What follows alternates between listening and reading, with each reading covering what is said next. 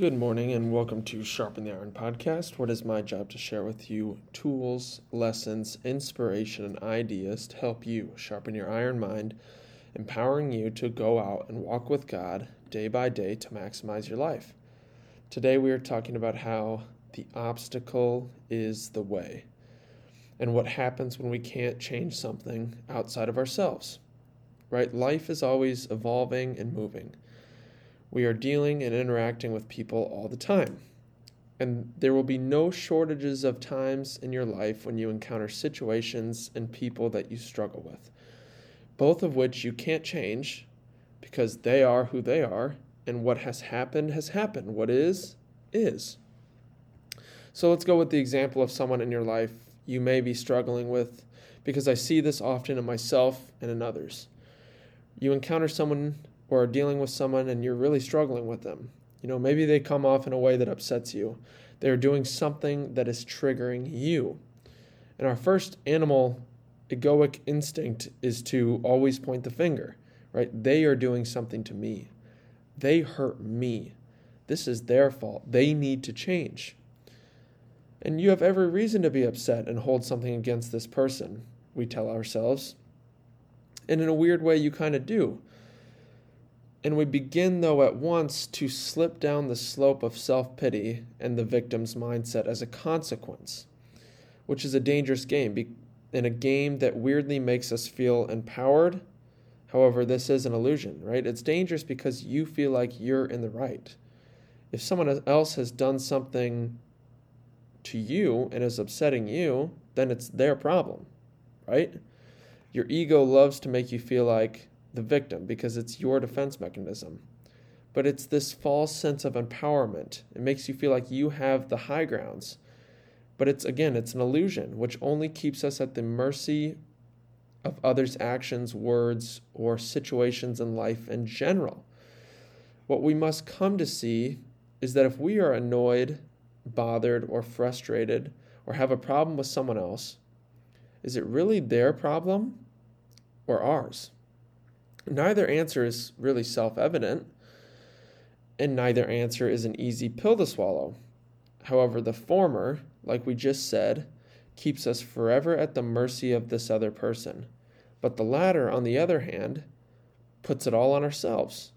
Which again, though, that is not easy, because that means this problem is my responsibility, which is a heavy load to bear, but paradoxically a freeing one, because if it's all on you, then you can do something about it.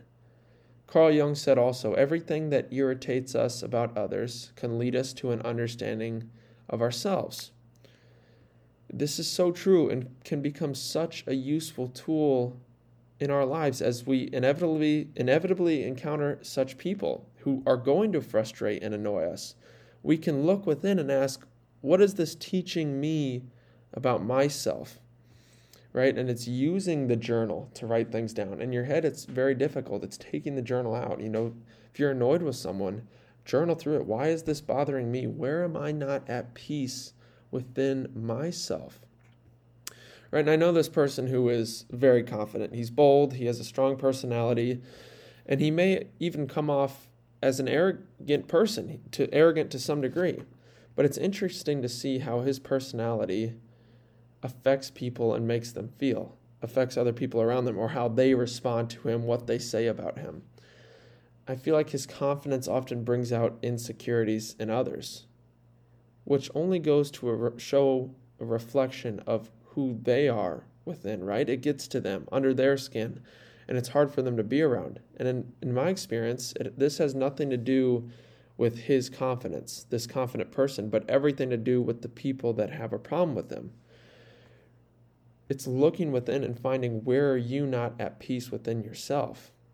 And we often as well begin to psychologically project ourselves onto others, right? We hate in others what we suppress and condemn in ourselves.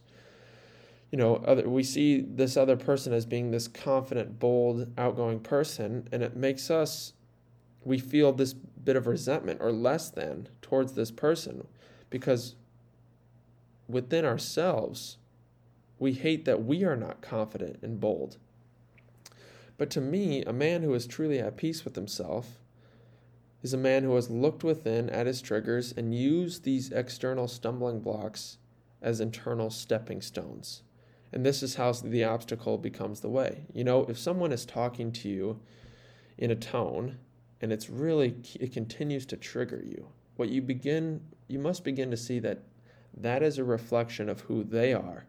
And then you must work on why is this getting to me? Why is this bothering me? Which again, it's just not an easy thing.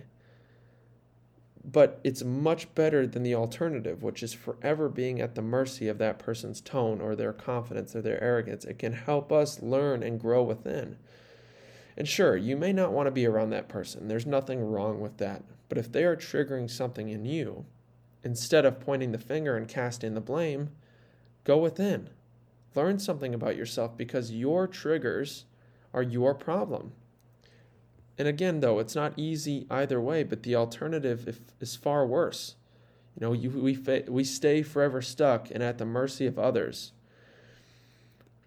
because that which does not evolve dies. Stagnation equals death in nature. You have to keep evolving and growing. And if you forever get stuck up on this person or this thing, this situation, that is what's going to kill you. And what's so cool and weird in a way is that hopefully in due time we can thank this person or this situation for helping us grow and expand our understandings of ourselves. If you're dealing with someone you're really struggling with, in the moment it's very difficult, but in hindsight you see, man, because that person I grew stronger. Because that person I learned something about myself. I grew more patient. I grew more understanding, more loving, more forgiving. When we are no longer able to change a situation, we are challenged to change ourselves. And this is from Viktor Frankl in Man's Search for Meaning.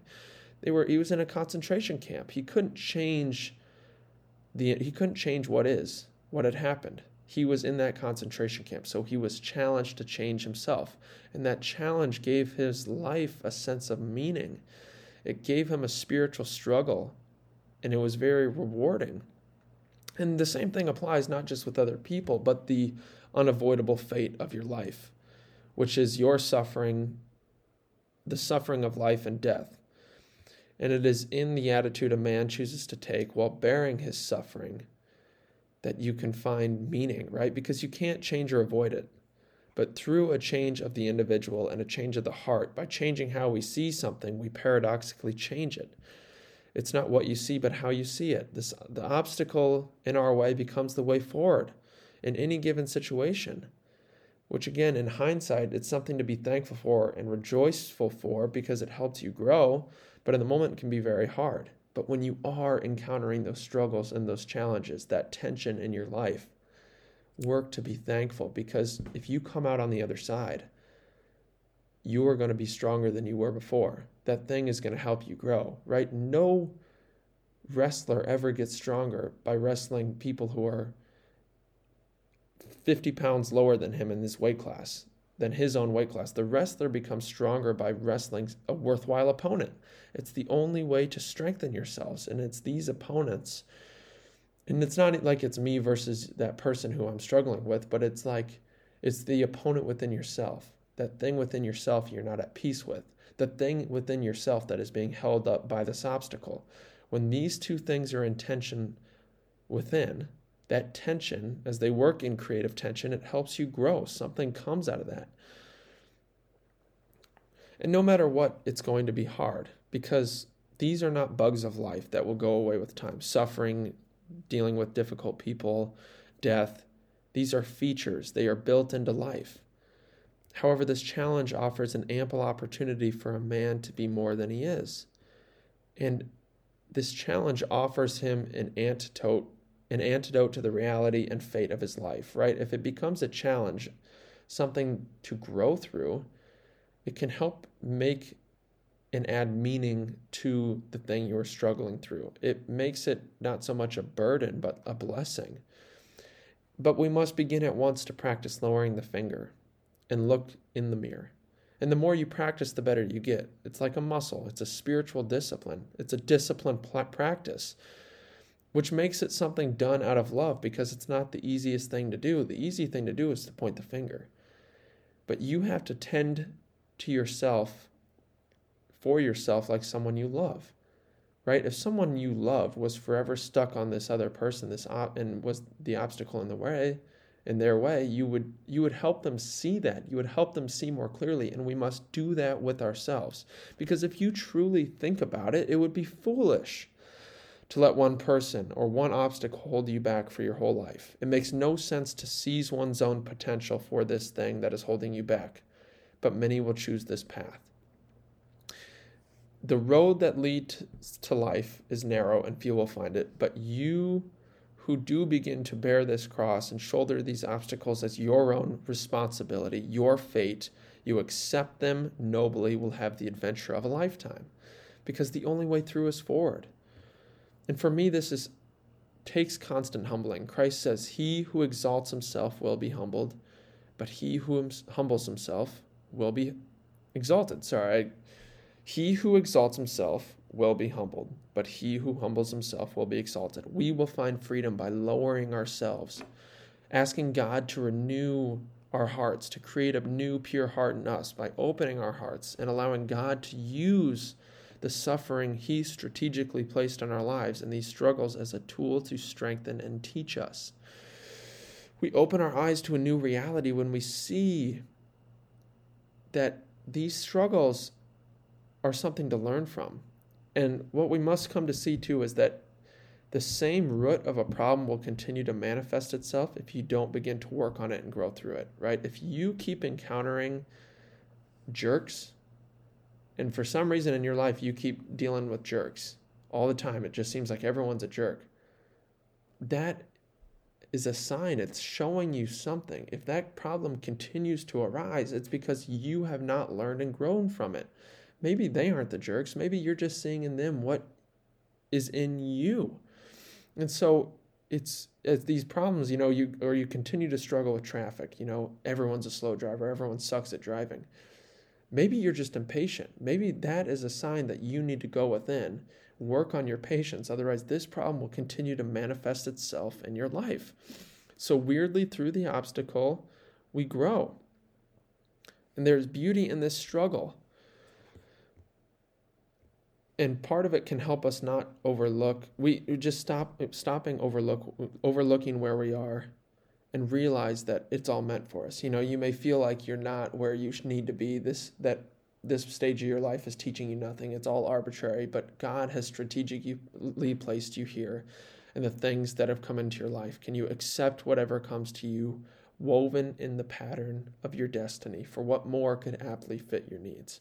That's from Marcus Aurelius. The obstacle becomes the way. Use the stumbling blocks as stepping stones in your life. Learn and grow through it all. Be thankful for it all. It's not going to be easy no matter what, but this seems like a far better choice, a far better adventure, a far better challenge than the alternative of forever being at the mercy of situations and other people that are outside of our control. Thank you guys for listening. I hope you found something in this. I hope this helps you. See you next time.